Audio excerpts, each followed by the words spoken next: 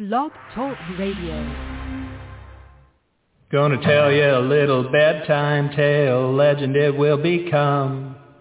Burgers flying out the door, sail on.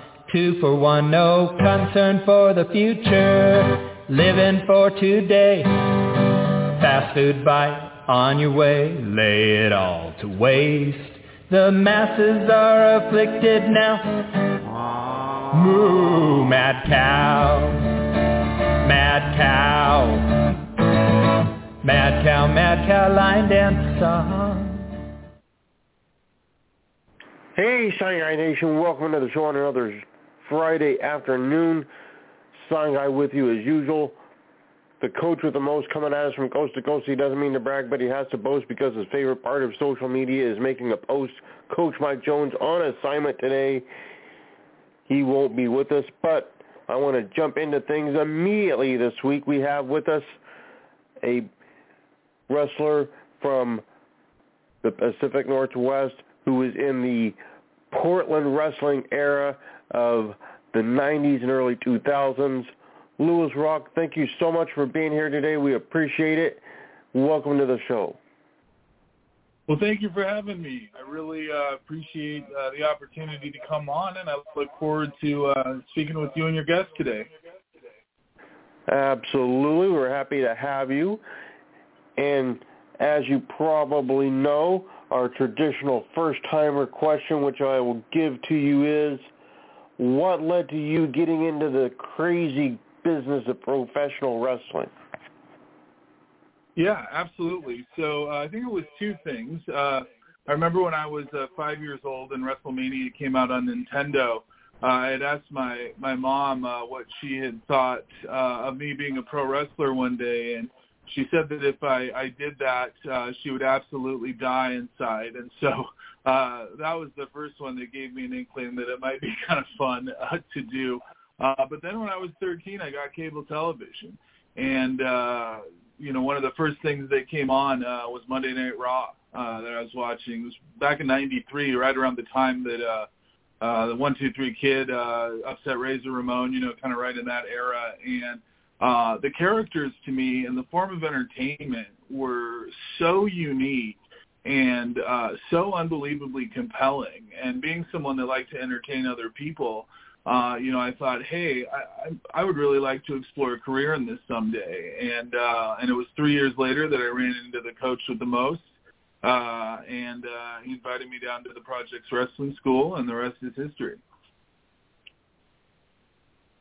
Now, when you first met Coach, did he blow the whistle at you? No, but I remember, one of the things that I love about the coach is he protects the business at all costs, no matter what. Very, very old school in that regard, and I cherish that. And I'll tell you, it was probably 2 months worth of training and me going down there 3-4 days a week before he ever even smiled at me and started smartening me up a little bit. And so it was a great welcoming, and of course we ended up working together for many years. But he definitely made it quite the experience, and really made you earn your keep just to have his respect and really the honor of learning from him.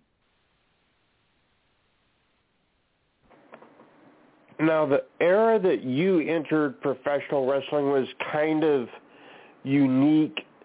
It was after Don Owen had closed down the very long-tenured Portland wrestling territory that a lot of people think of when they think of Portland wrestling. But it was trying to be revived by a few different people in a few different times. Sandy Barr took over for a while. Frank Culberson had it for a while. There were a few incarnations of Portland wrestling. They had good TV spots. They drew decently.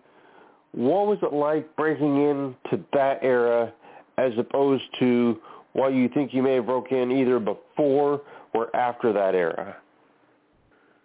Yeah, great question. It was a very unique time in the business, especially to be coming in, because down in the Portland area, you had Ivan and Jeff Kafori, who were, working with Don Koss to revamp Portland wrestling. And they, of course, had the TV slot down there. And then you had Pete Schweitzer, who was starting up, and he would run the Gresham Armory and a few other locations. And then, of course, you had Sandy Barr. And at that time, Sandy was involved with two things. One, the Luchadors, and Tito Carrion and that group. And then his flea market, of course. And so that was kind of the lay of the land at the time. Now, one of the interesting things, and I think this is true, in Tacoma you had the UIWA with Mike and Dabashi, and then Tim Flowers, PWF, and then if you went further north you had, All-Star Wrestling run by Fabio Chiesa at the time, and then ECCW with Michelle Starr.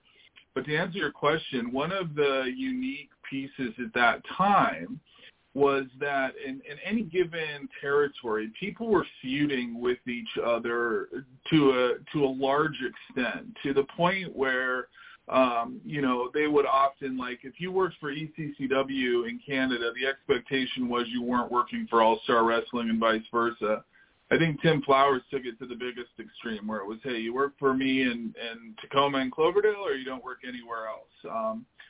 Whereas in Oregon, it was something similar, but they all hated each other so much that they never talked to one another. And so I realized pretty quickly I could get away with getting booked with all three, and chances were the others might not necessarily hear about it. And if they did, I was always loyal, showed up, didn't complain if the PO wasn't what it should have been. I just wanted the opportunity. And so in that regard, getting regular work really took a lot of effort, because each promotion was really only running 1 to 2 shows a month. And so, if you wanted to work Thursday through Sunday, and ideally twice on Sunday at the time, you really had to serve as your own agent, your own manager, and be working the phone 7 days a week to get yourself booked. Now, luckily, once you get booked in a territory a couple times, provided you do a good job, put on a good show, you don't have to call anymore. They'll call you. But initially, it was very tough. It wasn't the atmosphere where you could,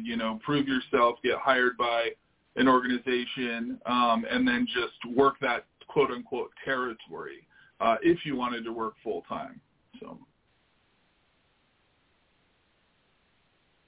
Like you said, it was sort of a divided system where you work for one independent group, or you basically didn't work because they were factionalized in the region here. In this era that we're in, guys can go pretty much where they want with very few exceptions. You can work sometimes 3 or 4 shows in a single week for different promotions in the Pacific Northwest. There's a lot more opportunities to wrestle diverse opponents and diverse companies. Do you think, looking at the landscape of what independent wrestling is now versus independent wrestling when you were breaking in and most active, you would have preferred one over the other? Yeah, absolutely.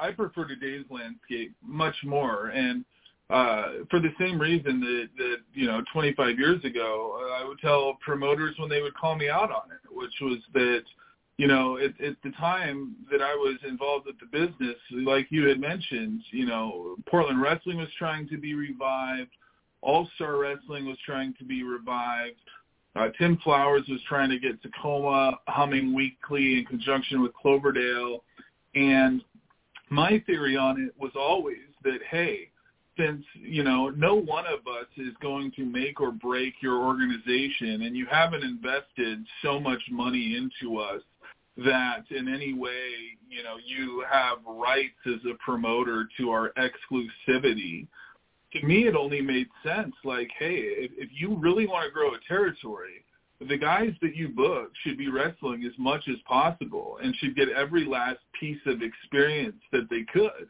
You know, it's why I would drive 5 hours one way to Langley, British Columbia, to wrestle in front of 8 people at the House of Pain. Wasn't because, you know, I was making huge sums of money or they were investing in me exclusively. It was because I wanted the experience and I didn't care. And so the fact that guys can go out and do that today, at least at the independent level, now sure, when you WWE levels, when you've invested so much into a character, their development, you know, potentially there's rights to exclusivity that make sense, but for the independent wrestling landscape, you know, people should be able to work as much as they possibly can to be the best possible talent that they can. And I think it was one of the downfalls, actually, of why some of those startups were unsuccessful in the late 90s and early 2000s was because you could never get one show with the best local talent on it. It was always 2 or 3 matches with the best, and then everyone else is up-or-comer. Whereas if we were allowed to all wrestle for every promoter that we wanted at any time, every single one of those shows could have sold out. And so that piece to me never made sense. And so I really much prefer the landscape today. The other thing, too, is to keep in mind is that it's cleaned up a lot as well. You know, there's not as much, how should I say it, there's not as many gimmicks involved. There's not as much drug use involved. Steroids aren't as big of a thing as they used to be. Hot-headedness isn't tolerated. You know, back when I came up, all of those things were prevalent, and in many cases, it was, you know, some of the top people involved with that were ultimately the ending of the promotion, whereas today, you know, that kind of stuff isn't tolerated and is weeded out typically much sooner. Hopefully this isn't G-rated. I know that's not a G-rated topic, but it's definitely important. Oh, you're all good. You're all good. We strive for PG-13-ish. Okay. Good to know. Oh, like I was saying, you're from the era where there was television for independent wrestling and the companies were doing well.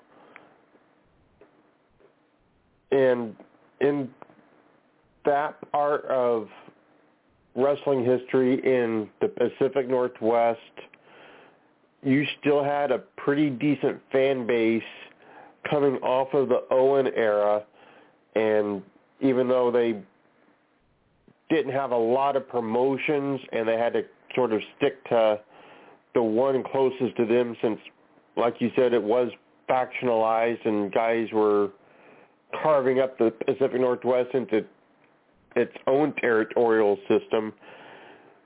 Did you follow other groups that you may not have wrestled for necessarily, but you were trying to keep track of what other people were doing, what trends may have been catching on with the other groups, what was drawing, what was not drawing, or did you stick to your own company and focus on what that was doing?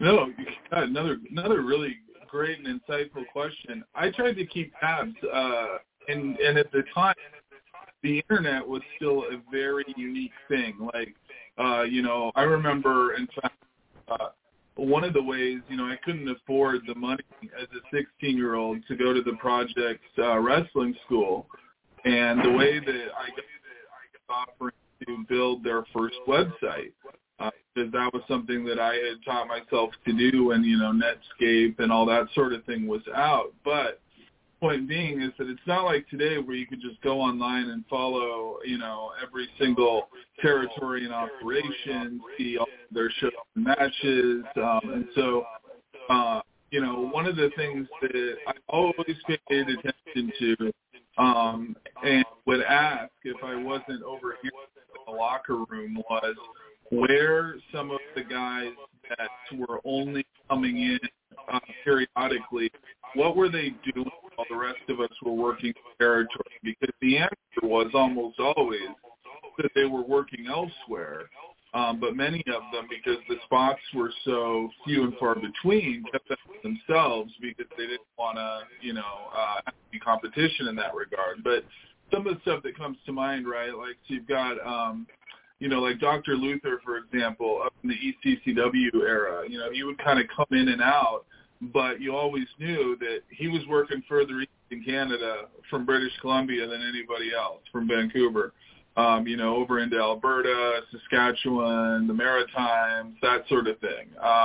Similar to when they brought in Kurgan, the interrogator, when ECCW brought him in. He's from New Brunswick, worked the Maritimes, worked Calgary, those areas. And so you kind of had that piece that I always try to keep tabs on. But then at the time, you also had Roland Alexander and the XPW group in Southern California, and eventually UPW with Rick Bassman, who I actually did some work for when I worked for Roddy Piper later on in the 2000s. But always wanted to keep tabs, especially on the organizations that were booking local talent, even if it was only one of us here and there, and that were being tracked nationally. And at the time, there were very few promotions that met that criteria. I remember when Tony Casino went back east, Pennsylvania, and worked the Super 8 Cup. No one in Washington State or in this territory was tracking not only who was running and how to get that done, but how to even get booked over there.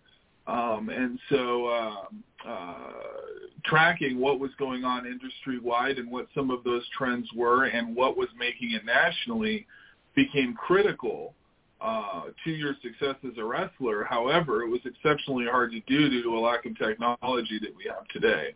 So, but yeah, those are the main ones that we would track. I also had a booking in Texas one time. I ultimately had to cancel it because I had got booked with Roddy in the XWF. But so there were some opportunities that would come up from time to time. But that's pretty much how we focused on it during that era. Now, you mentioned Roddy Piper. When you got out of active wrestling, you sort of hooked up with Roddy Piper and became his right-hand man, so to speak. What led to you having ties to Roddy Piper to where he brought you aboard to help him out in his day-to-day business ventures? Sure. So at the time, a guy named Johnny Fairplay, who is still active today, it wasn't at the time, but was on Survivor years later, a television show, and so he has a bit of a following. He had previously worked with the Hardys and a bunch of other folks for New Dimension Wrestling out in North Carolina, and he had moved to Portland, Oregon, and had found that website actually that I had created for Dabashi and Mike, and calls me on the phone one day and says, "Hey, my name's Johnny Fairplay. I'm moving out to the area. I'm a wrestling manager involved in the business, run my own radio show kind of thing." And I said, "I would love to manage you." That's what he said. And so that started a relationship with Johnny where he would manage me for quite a while. While he was doing that, Bart Sawyer, who was a friend, Steve Stewart, who was friends with Roddy Piper, had found out that Roddy needed an assistant and contacted Johnny Fairplay and said, "Hey, I know a guy who's in town that's working the business that might fit the bill." And so ultimately Roddy hired Johnny as his personal assistant while Johnny was managing me with wrestling. And so, fast forward a few months, the XWF is formed by Jimmy Hart and the Nasty Boys and Valentine, and there were some other initial investors with it. And so Johnny gets me booked with the XWF and invites me out to do their first tour. And so we're in Milwaukee, Wisconsin, and the idea was that Johnny, through working with Roddy and managing me, would use his connection with Roddy, and then I would get my debut in the XWF wrestling, and, then that would take off from there, and Johnny would have two people successful in the business he was working for. Well, it became apparent to me very quickly that Roddy was not happy, for whatever reason, with Johnny as his assistant. And it was that first night of the tour, or actually, second night of the tour in Milwaukee, Wisconsin. It's 3 a.m. and Roddy fires Johnny, and it leaves me and Roddy sitting in a hotel room. And he looks at me and he says, and keep in mind I'm 19 at the time, looks at me and says, "Hey kid, how would you like the job?" And I said, "Well, what did you have in mind?" And he said, "Well, you saw what just happened here. So how about I'll pay you to be my assistant, and I'll teach you how to wrestle, and we'll see what happens from there." And so I said, "Yeah, sure, of course, let's do it." And so I was in college at the time, actually, at the University of Washington, wrestling on the weekends, and ended up being his assistant for about 3 months, and then became his manager and handler. And that lasted for the better part of 4 years. And so that's initially how we got hooked up, was through Johnny Fairplay and the XWF connection. Now, obviously, Roddy Piper, not only a national celebrity from professional wrestling and from movies, he was an institution here in the Pacific Northwest for many years. His biggest break came with Don Owen and getting a start in Portland wrestling. What was it like being from the Northwest, where Roddy is such a huge, huge icon, and being able to work so closely with him, especially being located in the area where he was just a beloved figure? Well, phenomenal. For one thing, and his wealth of knowledge, of course, on all things wrestling, and specifically wrestling psychology, which was very interesting to me because I was a psychology and theology major in college. Just absolutely fascinating. And one thing people didn't realize about Roddy was that, but he shared this publicly, was he only had a 6th grade education, but had an IQ of 188. An IQ of 140 is considered genius. 188 is off the charts. And so his ability to not only understand wrestling psychology, but to be 20 or 30 steps ahead in any deal, conversation, or really much of anything that involved any brain power at all, was exceptionally rare and compelling. And so we, very quickly, one of the things I learned, when you work for Roddy, you're on the road 300 to 330 days a year. And so you effectively spend almost every minute of every day all year with them. And so, he became not only my best friend, but a father to me, very much, because my own dad had died just shortly before I started working for him. And so, there was the business relationship that we had, and there was the personal friendship that we had that carried on for many years until he passed. But phenomenal. That period with Roddy shaped my entire life, my outlook on life, my business acumen, all of it. And of course, him being as popular as he was, not just, worldwide and in the industry, but of course locally as well, just added to that piece. So, yeah, really phenomenal. In fact, I went to all 48 contiguous states except Alaska and Hawaii. Well, actually, I did go to Alaska with Roddy. So 49 of the 50 states in a period of 3 years, just to give you an idea of how much time we were on the road and how much business we did. And then also, of course, worked in Europe multiple times, Canada, and so, yeah, phenomenal. Shaped my entire life. Now, I don't know if you have intel on this, but I know when Roddy Piper had released his first autobiography, he had scheduled an autograph signing, book signing in Lake Forest Park, Washington, right outside of Seattle. And the day of, he canceled it in order to go to Nashville, Tennessee, where he made his, I believe, only appearance for what was then NWA TNA.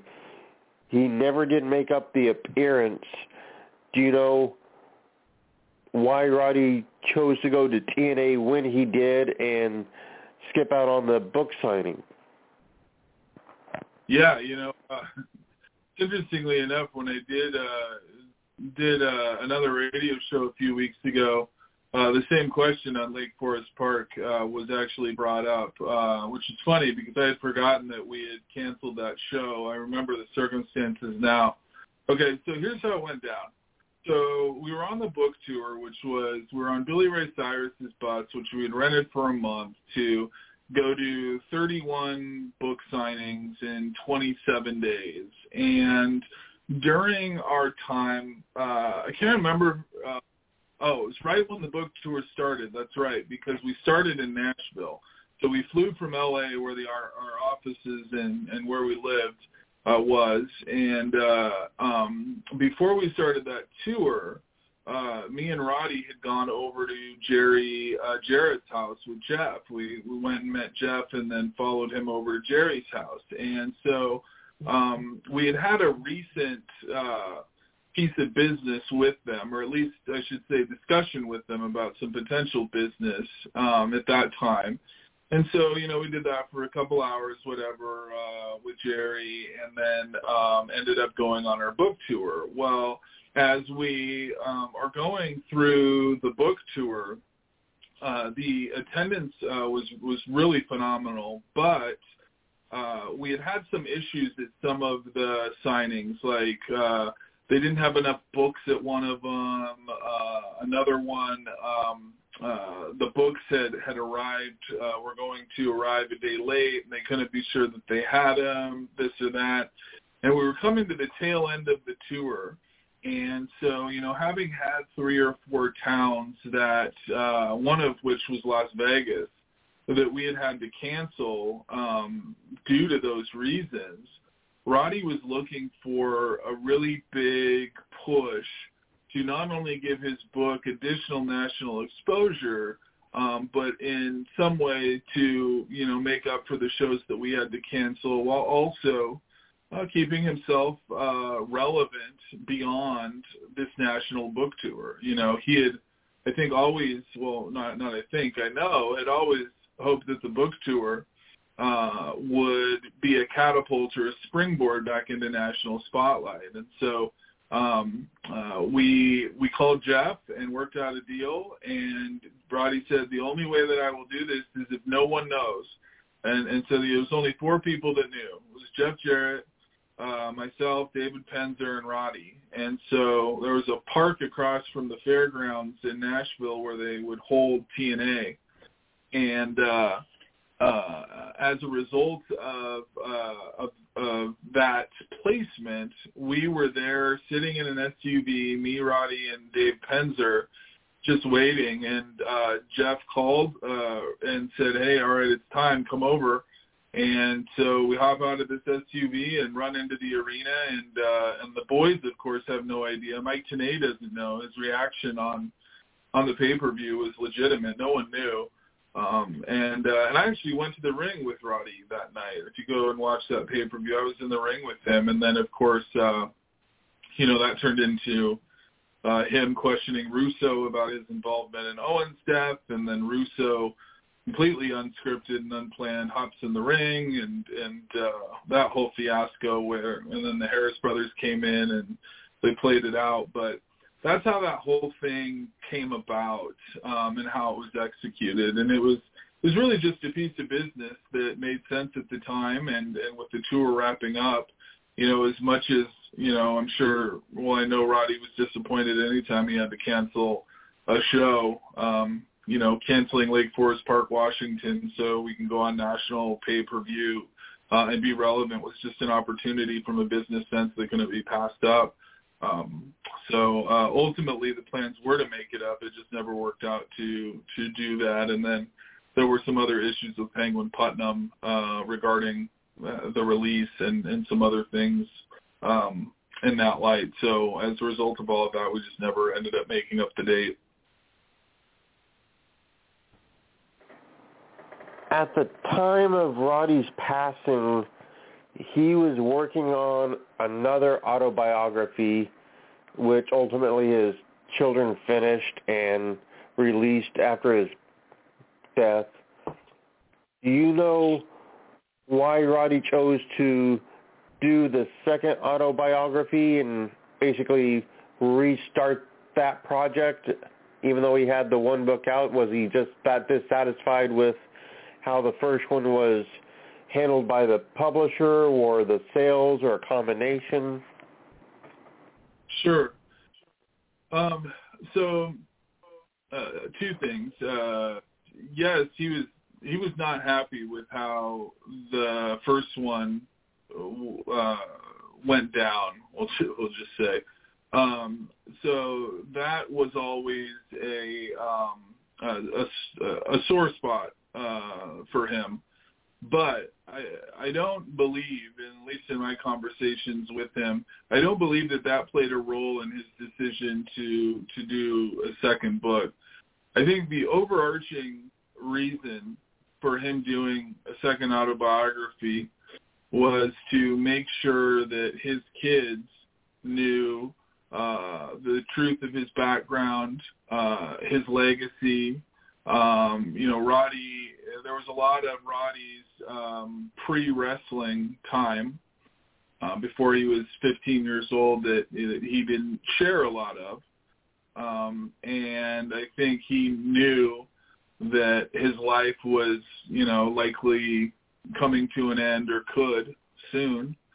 And it was important to him that he told his story, and that, his kids especially could have that and know that aspect of their father.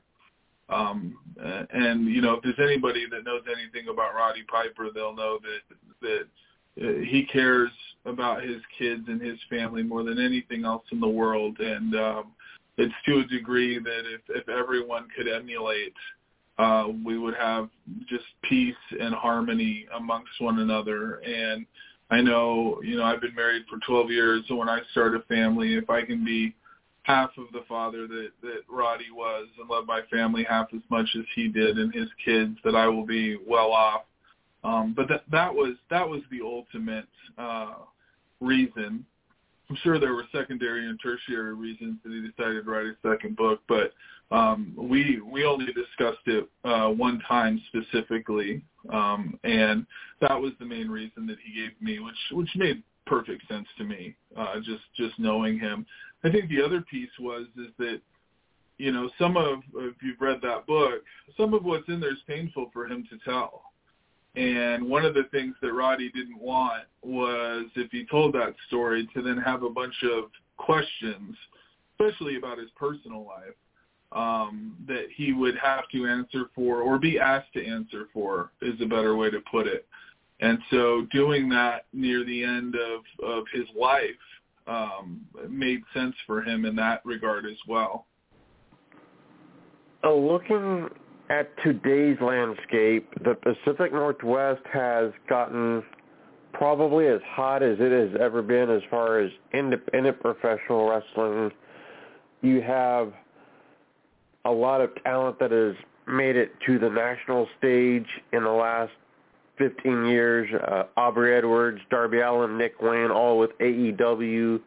Davey Richards has been with Ring of Honor and Impact Wrestling, multiple runs. Dr. Luther has had a stint on AEW. And then you have promotions like Defy and Prestige and Relentless Wrestling all drawing very, very well in Oregon and Washington. What do you think, as someone that's maybe not actively in the wrestling business anymore, but as a casual observer looking at what's happening? I love it. And one of the main reasons that I love it, like Defy Wrestling, for example, right? Like, the guys that are behind Defy or that have been a part of creating it from the ground up, and or that are invested in it, Matt Farmer comes to mind. I know Jim Valley does commentary with them, Steve Miggs, those folks. I was very, very close with Matt Farmer, and he's still a brother of mine, even though we don't see each other as often as we would probably like.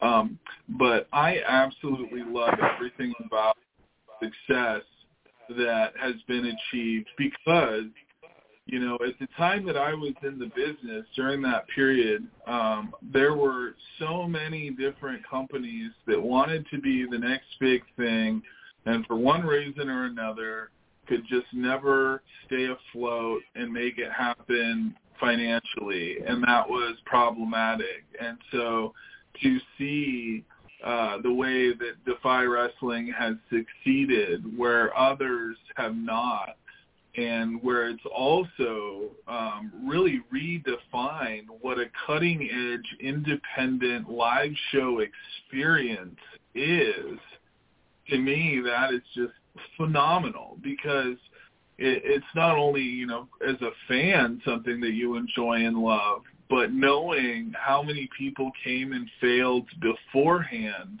only for this to now be as successful as it is, it makes me really happy. And the other thing about it that I think is easy to lose sight of is when you're as successful as we'll just continue with the Defy example, you bring in talent, right, that will only make those locally looking for their break better, because, one of the things that's so critical is when you're coming up in the business, you need to have time with veterans. You need to have time in the locker room with them, working with them, learning the business from them. And now that we're in a situation where you can have, 3, 4, 5, 6, big national name veterans on a local show sharing a card with, many local guys that have been wrestling for 10 minutes, is phenomenal. And I remember when Christopher Daniels would come in and do an ECCW tour. He would come in every 3 or 4 months. Like, that was such a big deal to share a locker room with him and have that experience. And same like when Kurgan would come in, they had Brian Adams come in. Even just one guy once a year was a huge deal. And so I just love that for the up-and-comers, they're able to have that experience and to see that. And, I actually wrestled Christopher Daniels in Lake Elsinore, California, many years ago. And to see him still working and continuing to teach and provide guidance the way he did for me there and in ECCW before that, it's just really, really awesome. And he was such a great dude, like just such a nice guy. And so just really great to see his success as well continue. So that's how I feel about today's landscape.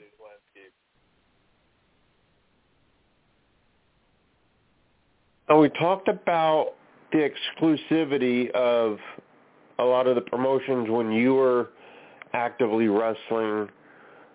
There's a relatively new wrestling company out of Ocean Shores, Washington, and while they don't insist that their talent is exclusive, they actually offer contracts for each show for the talent, so they are contracted talent. They know ahead of time what they will make. It's all arranged ahead of time. It's ran very differently than most other independent wrestling companies I've ever worked for or known about. When you were wrestling, did you actually get very many contracts that you had to sign for working for these companies? Never once. Everything was a handshake. And I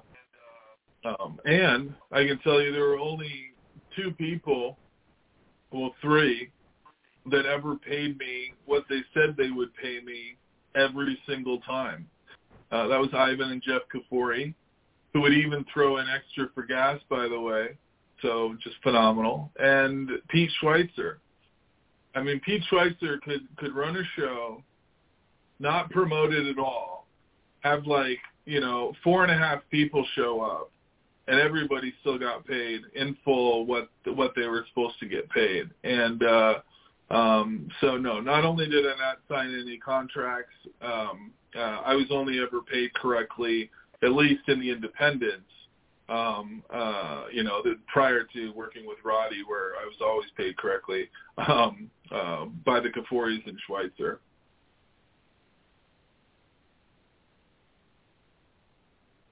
Oh, I never personally witnessed this, but I've been told by several people that Roddy Piper in his last few years would often go to local independent companies in the Pacific Northwest, and he would very conspicuously watch the event from usually outside, looking in a door or a window, or he would sneak in and get to a spot where he wouldn't be noticed by fans, and he would watch the show and then call the promoter and give feedback on what he saw. Can you testify to the fact that Roddy was doing that for the independent scene here in our area? No, I can't. It wasn't something that if true, we ever talked about in later times. I can tell you this, though. Roddy absolutely, God, I hate to say this like this, but it's true. Roddy hated professional wrestling. If he could have done anything else possible, he would have. And he tried, with the books, with acting, all of those things. So, Roddy wasn't a guy who would turn on and watch wrestling at home. Or if I say, hey, Roddy, let's play back the match of what you just did or the appearance that you just did. Absolutely not. Not happening. And so, with that said, though, I know that Roddy was big on giving back to the next generation of talent. And so, if potentially that was something that he did in later years as a way to give back, sure, possible. Definitely not when I worked with him. He wouldn't be caught dead at a wrestling show that he wasn't booked at, and even then it would be in and out quickly. The only other thing I can think of, right, is his son was involved in wrestling for a little while, and knowing how protective Roddy is of his family and his kids, it wouldn't surprise me one bit if one of the companies that any of his kids would want to work for, that he would go and scope the shit out of them multiple times. So, I mean, I don't know. I'm speculating here, but yeah, those would be my thoughts on it. It's, in fact, one of the things that used to annoy Roddy about Johnny Fairplay more than anything else was all Johnny ever wanted to do was talk wrestling or put wrestling stuff on TV and get Roddy's thoughts on it. When, as a fan, you can't blame him. But Roddy hated that sort of thing. Absolutely hated it. I don't know that he's ever even seen any of the movies that he's done, other than maybe one or two via the premieres that he went to. I just wasn't a fan of that. Fair enough. One of the goals that a lot of wrestlers had was always going to Japan to wrestle. It used to be a rite of passage to get that Ribera Steakhouse jacket. Mm-hmm. Things have opened up a lot more for independent wrestlers from North America to go to Japan. But 15, 20 years ago and before that, it was a monumental feat if you were able to make it to Japan for a tour. Was Japan something that you ever gave much thought to as an active wrestler? Yeah, absolutely. I mean, Japan was the place everybody wanted to go, and especially at the time, when I broke into the business, I started school at 16 and actually lied about my age to get my wrestling license to have my pro debut in Washington because I wasn't 18 yet. And so at that time, right, the idea of being able to go to a Japanese dojo and learn from there and or even get booked was phenomenal. There just weren't any connections to doing that. And, and at the time, I thought I was talented and good enough to go and do that. As I look back on it now, and I see the quality and the caliber of, Okada, Omega, Suzuki, all of those guys, I realized that, probably didn't have the talent at the time to go and hang with any of those people. But the only connection overseas, there are really two of them. There was Rick Patterson, Leatherface. So he would come up for it was All-Star or ECCW. I can't remember which one. But he was frequently going back and forth from Japan and would take guys over there with him. In fact, and Korea. In fact, I believe that's how Juggernaut worked. Korea, then the Budokan Hall, and even worked in Brunei. I believe that was the Rick Patterson connection. And then you had Michelle Starr, right? And so Mark, he would go to Korea a lot, South Korea. In fact, I remember him getting his hotel room broken into and his passport and valuables stolen. I remember Sue was in a panic, his wife, trying to figure out how to help him with that. But those were really the only overseas connections or people that were working over there at the time.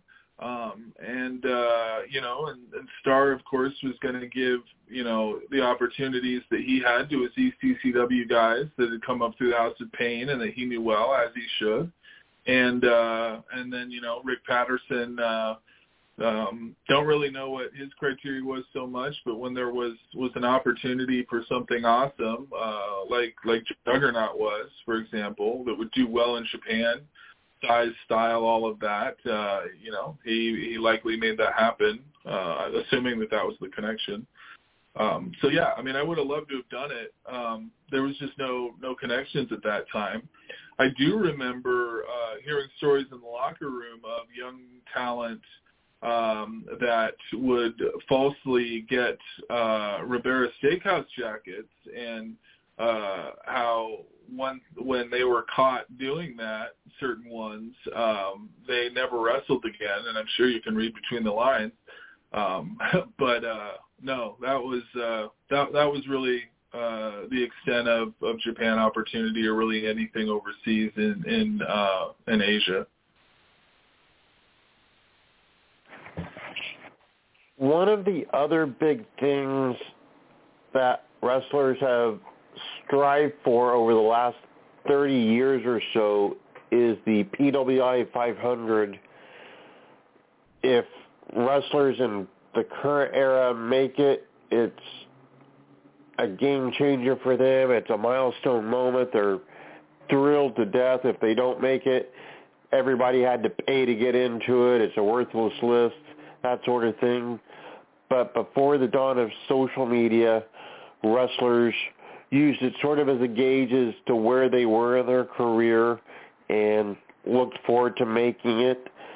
Was the PWI 500 something that was on your mind ever, or was it something that was sort of there but not really in your mindset? Well, I'll tell you. I'll say this. So, as a wrestling fan, especially one who had just, at age 13, gotten cable and was watching WWF and maybe a WCW Worldwide here or there.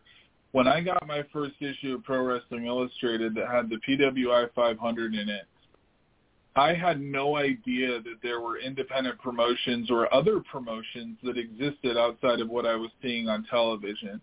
And so that fascinated me, right? It was like overnight, all of a sudden, the number of characters that I thought were cool and that I could,